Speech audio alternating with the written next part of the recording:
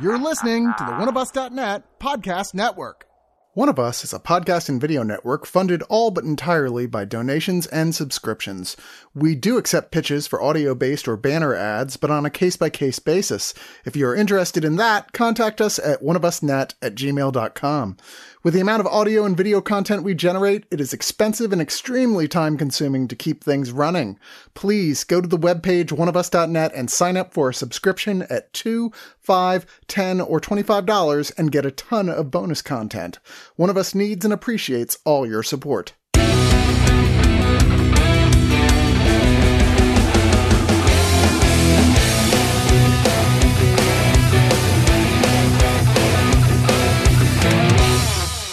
I'm assuming throughout our lifetimes that each of us have had at least one friend or friends, you know. I was always the guy that kind of like had to kid around in the group because like I was very not comfortable in my body or who I was, especially when I was younger. But when I got to college, met a bunch of new friends. But because I was the youngest out of all of them, like they were all 3 years ahead of me, which is great because they could buy me alcohol. But I was always picked on, not like in a bad way. I mean, maybe there were times were you where the I Screech, felt, I guess, in a way. I wasn't Screech. Like it was just easy to make fun of me because I was just dopey, but I was also like lovable and loyal. I know the anxiety of like, well, what did I do? Like I've always been like that in my life where if somebody even looks at me and I think it's not how they normally would look at me, I start going through like a million different scenarios in my head of, oh man, what did I do? What did I say? Did I poop in their bed? Did I like, what is wrong? That's a very specific look if you had, you know, that you'd be getting. Listen, I had friends that could buy me beer when I was very young, so I may have pooped in many a beds. Oh, fair enough, yeah. But today we're reviewing an interesting movie. It's all about that anxiety about your social group and whether or not you're performing to what they want you to be at. It's weird. The movie we're reviewing today is All My Friends Hate Me. It's directed by Andrew Gaynord. It's a tight minute 30 horror comedy. I would very much debate the horror aspects. Like, I don't know.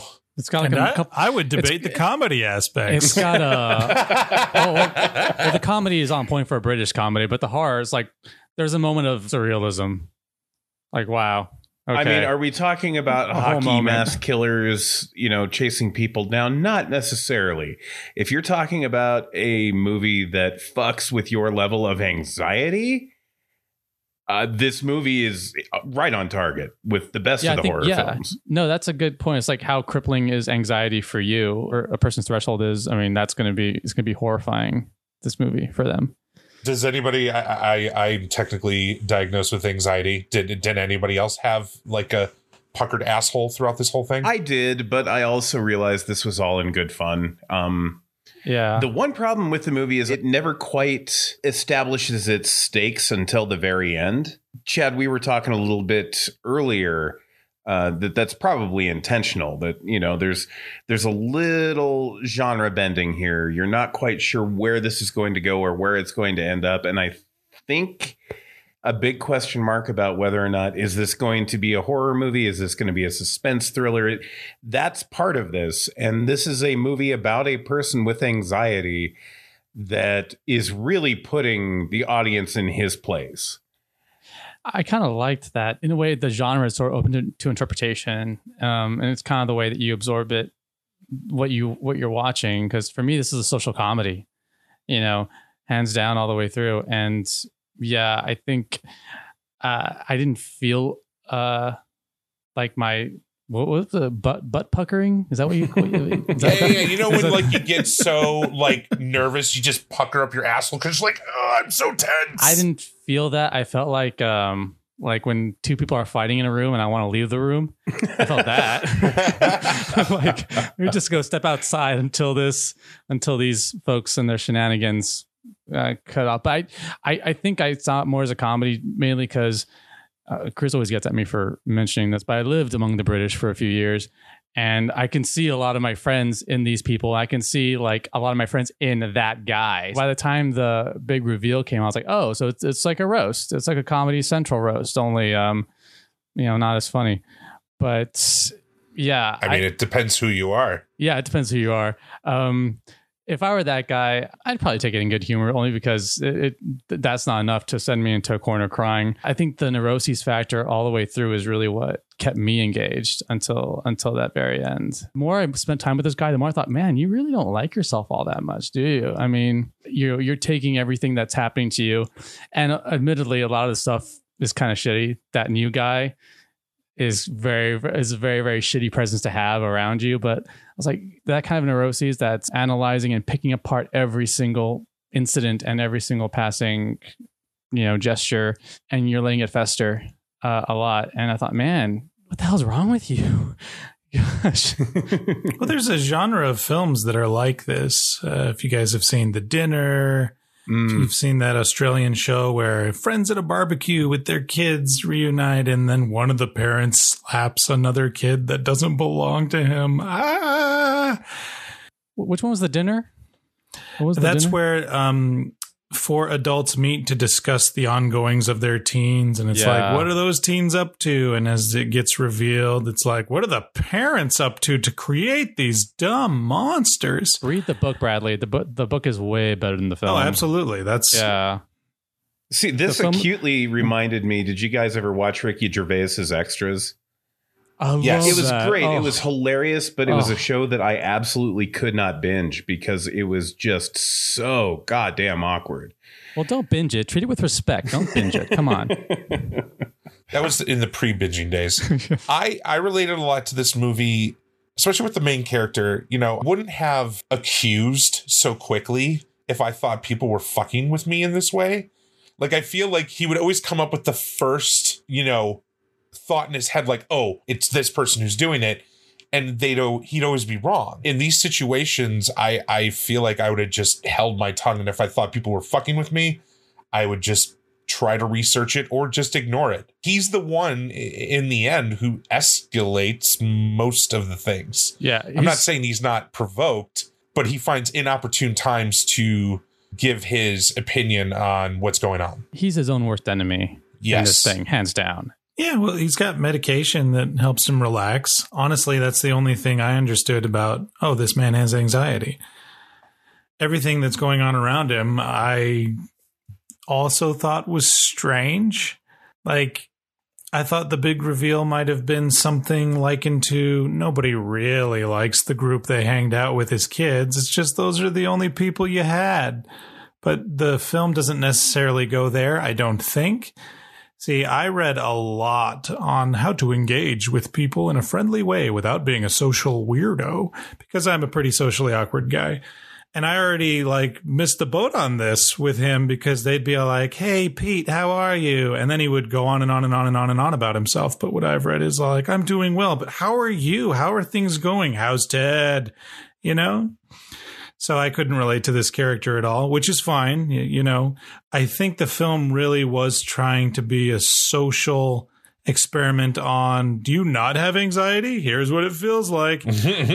And I don't know whether it succeeds on that or not, because at the end I was like, I'm slightly annoyed by this, which clearly isn't the anxiety I think it was trying to give me. There's a level of how self-absorbed this guy came across to me. Sure. The more and more we went into it, I just thought, what the fuck is wrong with you? You apparently have this really cool job that you're letting everybody know about. And these people are all here, for you, regardless of what you think is being said or the interactions you're having. This is all for you. And it's like, did you just expect everyone to be kissing your feet this entire weekend? I mean, did you expect to be treated more? I guess something tells me he's expected to be treated more like a prince throughout this entire venture. And the fact that it's kind of like a 10-year-old who didn't win the prize, wasn't first in line, didn't get the cool whatever. And it's a heightened version of that. And there is some genuine anxiety neuroses here. But I think that, like I said before, he's his own worst enemy in this thing ultimately. Well, and I think it's important to note that he's going in preloaded with some stuff too. He's expecting there to be a little bit of drama. He's got the girl that he left behind. He's got the friend that has unresolved issues, et cetera, et cetera. And he's got it in his mind how that's going to play out or what it's going to look like. And when it doesn't, I think it disarms him and turns into a whole different thing. And that's what I have to say about this movie ultimately is at first I was a little angry because I felt called out. And then I was a little angry because it's like you're kind of triggering my anxiety here. How dare you? But then at the end of the movie, I'm like, well, do I need to not be as uptight? Do I need to take a lesson for this and, be able to take a joke? And then I look at this and I'm like, well, this is actually really well written. It's really well done. His anxiety, like it's fully realized. There are clues and foreshadowing. Wow, this is actually a very tightly made movie. And yeah, now that I take a step back, it was really well made. So thumbs up from me. It took me a second. I had to calm down and realize that once again, it's not about me. Okay, Pete. So yeah. And it was it's nice to watch a bunch of stuffy British, really privileged, like you're not meant to like any of these people. They're all assholes. And something really bad and awkward happens to them. And we just strap in and enjoy the ride. I don't think Pete is completely self-absorbed. He is a little bit. And especially when he gets jealous or angry, like it comes out in the context of this weekend, he totally comes across that because it is this weekend, this specific weekend for him. That's the birthday boy is going to cry about his birthday. Yeah, I think part of it though, and I can relate to this a bit, is so he went away. Part of the reason why they're having this big party is Pete's working with refugees. He says it all the time, but he's been gone and he hasn't seen these people in like 8 years. So they planned this huge party for him based on what they knew about Pete 8 years previous. Drinking all night, party drugs, practical jokes, going shooting. Pete ends up just saying like, well, I never liked this. And everybody's like, well, yeah, you did. And Pete doesn't realize that he's changed and maybe hooking up with friends that he hasn't seen in a very long time who are obviously on different career paths. Like, maybe wasn't the best decision, but then how would you know unless you actually went through it? Yeah. And it's one of those, it's really the saddest thing in the world when you, because I've experienced that going back to see my friends over there, where it's like that trying to pick up where you left off. And sometimes it's there, sometimes it isn't. I've got a lot of friends that I used to go to the bars with, various different ages. And eventually, like, I walked away just because I had other stuff to do. And I know half of those people are still going to that same bar, telling the same stories, which, I love them, but like, I can't do that anymore. No, that's their life. It's their life, not your life now. And that's the fork in the road everybody needs to come to at a certain point. Why don't we start with our final thoughts? And I'm going to go Frank. My finger landed on you. Okay, it's fine. Is that what that was? So I like this. I thought the humor was really great and pitch perfect dark. I just know a lot of people are going to have problems with like the gun joke. I thought the gun joke was one of the hardest laughs I had. So suck it, people. But I really thought this was great as we've just been saying, as an examination of, needing to reconcile who you were then and who you are now and the people you knew then. And it's that sort of old adage, and I hate to throw out a cliche, but it's that you can't go home again type of deal. And I think this character is, like I said before, his own worst enemy. He is completely in his head. He is sabotaging himself. Everything that these people are doing might be rubbing him the wrong way, because back then, he was the kind of person where he would absorb these things differently. I do think that one hairy guy is just that is something that is so very much not in his head. That guy is trash, and Edge can just fuck right back off to the pub. Like we said, this is tight. It doesn't overstay its welcome. It moves really fast. It's got a great atmosphere, and it does blend the genres a bit, because there are some thriller elements to it. There's like some great black comedy. And I love that it has, for my money, the perfect ending for this kind of film, because, he's left this exchange he has with Sonia, his girlfriend. Pete is like literally wondering, what the fuck is this? Yes or no, or what's going to happen here? And I love that. It's the perfect ending for that character, because quite honestly, it's kind of what that character deserves. So I'm going to go ahead and give this. It is Bradley. Come on. What is it? Is he here? Fuck him. He's fine. But I'm going to give this 9 out of 10 full English breakfasts that do not include the black pudding, because that shit's disgusting. I never got used to that. I hate that. All right. This was a confusing mess to me. And by mess, I mean in my own head. So much is going on. So much of it is mean-spirited, which Frank pointed out. No, that's just British. Oh, you yank. Yeah. Like the gun prank, I don't know. I'd be like, okay, well, good catching up. And I would just leave. Like, can you believe someone did that to me? I'm so startled.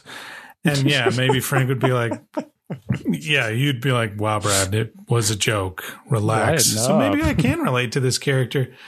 But when it was all said and done, I just kept thinking, was any of that real? If everything is in his own head, was anything he was saying genuine, or was it all loud nonsense? Is he just going to a soup kitchen and he didn't leave the country and he's just boistering that up? Is things he discussed from his past, is that all nonsense? Did he not actually do any of that? He just wanted to make those situations about him? What is going on here? But I did enjoy the cast, and I didn't laugh. I just cringed like, ugh, that's terrible. Like Tom Cruise when he got sprayed with water, and it was like, you're a jerk to the guy who pulled a prank on him. How you react to that, I think, is how you're going to react to that movie. For me, I'm like, shit, Tom, it was a prank. But also, why would you prank a madman like that? This is all just so uncomfortable. Those two would be drinking buddies. They'd probably get on like a house on fire. So I'm going to leave this with 6.5, because again, I love the cast, and I do think people should watch things that make them a little uncomfortable and from a different country's perspective and culture. 6.5 out of 10 geese. Geese. Nice. I have to fess up to something here. I have gone on the record several times in the past talking about just really disliking movies where the whole thing is just people busting balls the entire time. And usually because it's jocular and boring and we've seen it and heard it all before. This movie is largely just ball busting from beginning to end, but I think I'm willing to give it a pass, A, because they're British, and I'm just going to say that right now. That accent just makes some things better for me. I don't know what that is, if that's a particular bias or prejudice I have. I don't know. But the other thing is none of these characters are likable, so every bad thing that happens, you kind of, by the end, when you reckon it, they all had it coming. So at the end of the day, this movie knows what it is, and I think it accomplishes exactly what it set out to do. Points there. It made me violently uncomfortable. But also, this is a movie from Neon. This is something that would probably have played a Fantastic Fester, a late night slot, and it would have been a ball with a full audience of, film nerds. But this time around, I think, just because it made me so uncomfortable, I have to give it a 7 out of 10 little drugs that were substituted for your herbal calms. I'm mixed on this. Like execution and the look, the way they set up the whole story with the visuals, I thought were great. Thought the script was tight. It mostly made sense. Like Bradley's like, what is real? I'm still going through in my head, like, what are the real things? Like, I absolutely think he works with refugees, but I feel like at a certain point, he just started making up his own version of what other people were thinking of him, because that's exactly what I would do. That's what people do. Yeah. Yeah. They embellish like there's no tomorrow. But I do agree that Harry is a psychopath. Fuck Harry. I was hoping secretly that the end would be more horrific, but the way it ends, like it ends, I did like that. I'm going to give this 7.5 Coke-fueled pheasant hunts out of 10. Sounds like some people have different histories with guns. I grew up in the Midwest, so I hunted. And I can tell you, I had a loaded gun point at me once, and I flipped the fuck out. Yeah, absolutely you would. Well, if it hasn't happened to you, that's why it's funny. The way that bit ended, though, like in the moment, brilliant. Oh, brilliant! Yeah. Loved it. So are you British, Frank? Frank? Do you have British UK in you? Like, what's going on here? Howdy, podcast listeners. I'm Trevor T. Trujillo. And I'm Matt Foster, and together we co-host the Nighthawks podcast, a movie-centric podcast that covers just about everything. Big films, Citizen Kane, Casablanca, The Avengers, Star Wars. the films that aren't as big on budget, but we still love. Found Footage 3D, The Big Lebowski, Not to mention films from distant shores. Lone Wolf and Cub, Dearest Sister. Plus, we have some great guests like Alamo Drafthouse founder Tim Lee, Episode 7. Doctor Strange writer C. Robert Cargill, Episode 100. director Stephen DeGennaro. Episode 53, Episode 100. Or you can listen to any of the over 120 other episodes we have on deck for you. Instant Classics. Find us on all good podcatchers. Apple Podcasts, Google Podcasts, Stitcher, Audible, Spotify. Or at our website. NighthawksPodcast.com. Join our cult. Probably not a real cult. It's a real cult.